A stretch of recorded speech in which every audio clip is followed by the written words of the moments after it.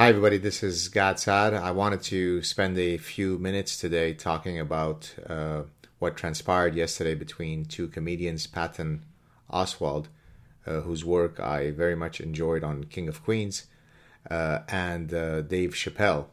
And so what I thought I would do is first read you the two Instagram posts by Patton and then comment on them. And I do so not because I care about the minutiae of the lives of celebrity comedians, but because hopefully there are life lessons to be garnered from these situations. All right, so here we go. So first we have Patton on his Instagram. There's a photo that he posts of him and Dave Chappelle, an embrace. And Patton says, finished my set at McCaw Hall and got a text from Dave Chappelle. Come over to the arena he's performing in next door and do a guest set. Why not? I waved goodbye to this hell year with a genius I started comedy with 34 years ago. He works in arena like he's talking to one person and charming their skin off. Anyway, I ended the year with a real friend and a deep laugh. Can't ask for much more. So very nice. Basically, one person to another saying that they appreciate them, that they're friends, and so on. Then Patton was apparently inundated with all of the people who were super angry that he would dare be friends with, say something positive about, Dave Chappelle, who's Himmler, who's Hitler, who's a transphobe, who's a bigot, and so on.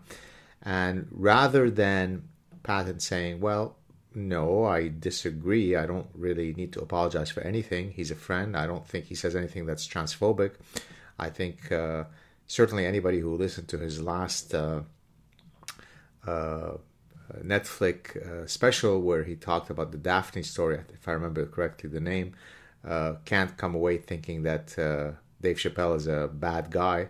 He's a comedian, he tests boundaries, and no person who has any measure of anti-fragility should ever be offended. But remember, you cannot offend certain class of people, and therefore, rather than Patton having a backbone, having a sense of dignity, having a sense of loyalty, he backpedals and then issues this groveling apology.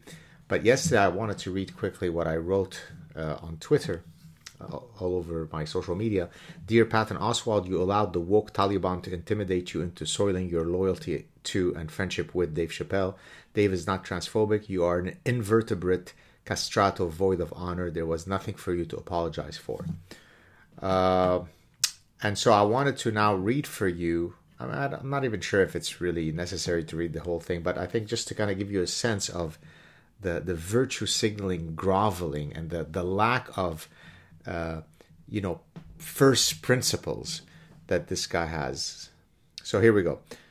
This is where now he's apologizing. I saw a friend I hadn't seen in a long time this New Year's Eve. We've known each other since we're teens. He's a fellow comedian, the funniest I've ever met. I wanted to post a pic and an Instagram story about it, so I did. The friend is Dave Chappelle. 34 years we've been friends. He's refocused and refined ideas a lot of us took as settled about race and history and life on planet Earth, and spun them around with a phrase or punchline. We've done bad and good gigs, open mics and TV tapings, but we also 100% disagree about transgender rights and representation. Which parts specifically? Tell us what they are. What are the parts that you disagree? Dave Chappelle can't make fun of those things. He can't call them the alphabet people. What is it that you disagree with? Because I don't remember seeing that Dave Chappelle doesn't support that transgender people should live free of bigotry and that they should have full rights like anybody else, as they do in our legal framework.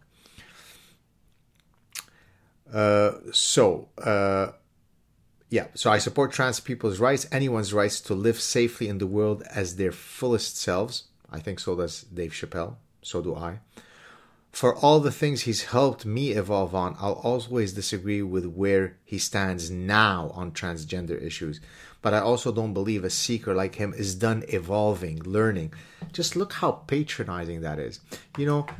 Little boy Dave Chappelle, he's still growing. Eventually he will see the light. Eventually he'll come to being truly woke and progressive. Good boy, little Dave. You are on a path of redemption and growth. You'll catch up to my goodness. All right. Where are we? Hold on.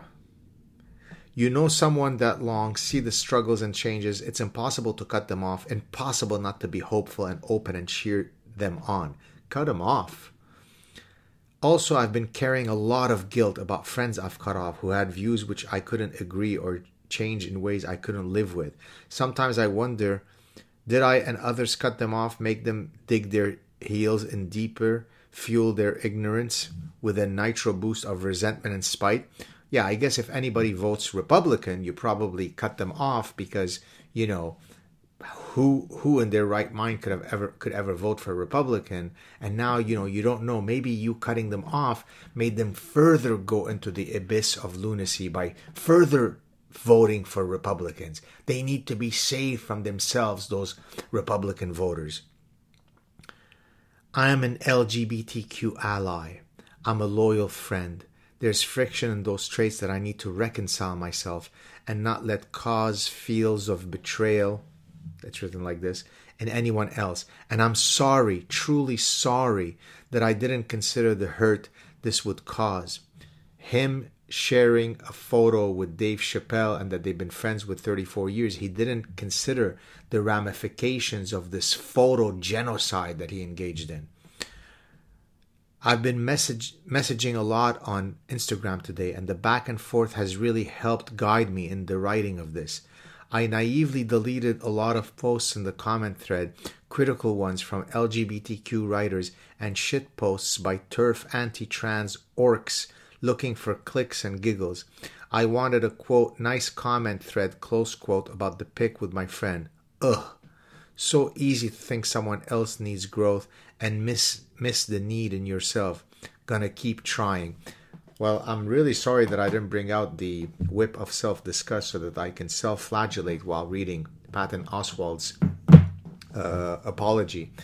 So what are some lessons here? Number one, people who have a strong sense of personhood, who have strong principles which they're able to defend in an articulate and well-reasoned manner, never have to write such Instagram messages. Now, I don't mean to imply that there's never cause for you to apologize. People make mistakes, and if they're contrite, if they apologize in a matter that's a costly signal, people should have a path to redemption and forgiveness, and hey, that's great. It takes humility to apologize when you should be apologizing. Posting a photo of you and a friend that you've been friends with for 34 years and then backpedaling and throwing him under the bus. Little boy Dave Chappelle still has some growth and maturity in his path to development. I hold out high hopes that one day he will be a moral person just like me because I'm a trans ally. Is not how strong persons behave. I want to contextualize this in comparison to a situation that I had a few years ago. A few years ago, when I gave a talk at Talks at Google at their main campus, and then it took several months for it to be posted. A good friend of mine, who's also a very, very well-known public intellectual, wrote to me and said, "If they don't put your lecture up, I will cancel my talk." I think he was giving a talk. He had been invited to give a talk, and I will completely disassociate myself from Google. So this was a costly signal of his friendship, right? He was willing to incur a personal cost as a principled matter to defend his friend, yours truly. That's what friends do. Now, I don't mean that friendship is blind to all contingencies, right? I mean, if you're a child killer, it doesn't mean that our friendship won't suffer from having found out that you're John Wayne Gacy. But to have to grovel and apologize because the woke Taliban has come after you is simply unconscionable. It's a measure of someone that has zero shakhsiyya, personhood. It's someone who truly is an invertebrate castrato. No spine, no testicles. And again, this is not to smash Patton Oswalt. I know that he's had a personal tragedy in his own life. I'm not trying to be mean, but on the rare chance that he actually watches this, what differentiates people of substance from all the cowardly little rats that run around in society is precisely those that have the backbone to say, I'm never going to apologize for positions that I hold, that I can defend, that I can articulate. That's what it means to be a honey badger, right? And by the way, just apropos this position, today someone, a terroristic castrato himself, started tagging my university to, report me, to get me fired, because I referred to, the folks as the woke Taliban. So he said, Gad Saad is a professor who calls people with whom he disagrees as terrorists. Of course, not recognizing that woke Taliban is hyperbolic. It's meant to convey the message that, the people who engage in this kind of strategy are engaging in a terroristic attack on free inquiry and the battle of ideas and so on. And so he kept doubling down. I finally blocked him. But imagine what this person is like. There is an adult, I think he's Canadian, who thinks that it is perfectly okay to try to get me fired at my job. I'm a professor of almost 30 years. Nothing like that's going to happen. That's not the point. But that's his goal. He even wrote it. He'd feel very happy if I were fired. Now let's suppose that were true. Would that be a good outcome? Let's just talk about my children. I have young children. That person would be happy that there'd be a negative consequence on my career because he feels that my taking a position whereby I defend Dave Chappelle against Patton Oswalt should get me fired, given the professor that I am.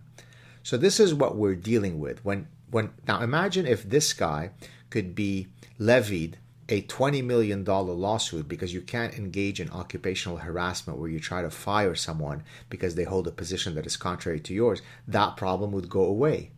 Now, in a just society, in a civic society, in a society that is built on truly foundational principles of liberty, free inquiry, free discourse, that could not be tolerated. So in the same way that we don't tolerate defamation and libel and incitement to violence, occupational harassment should be something that is gravely punished.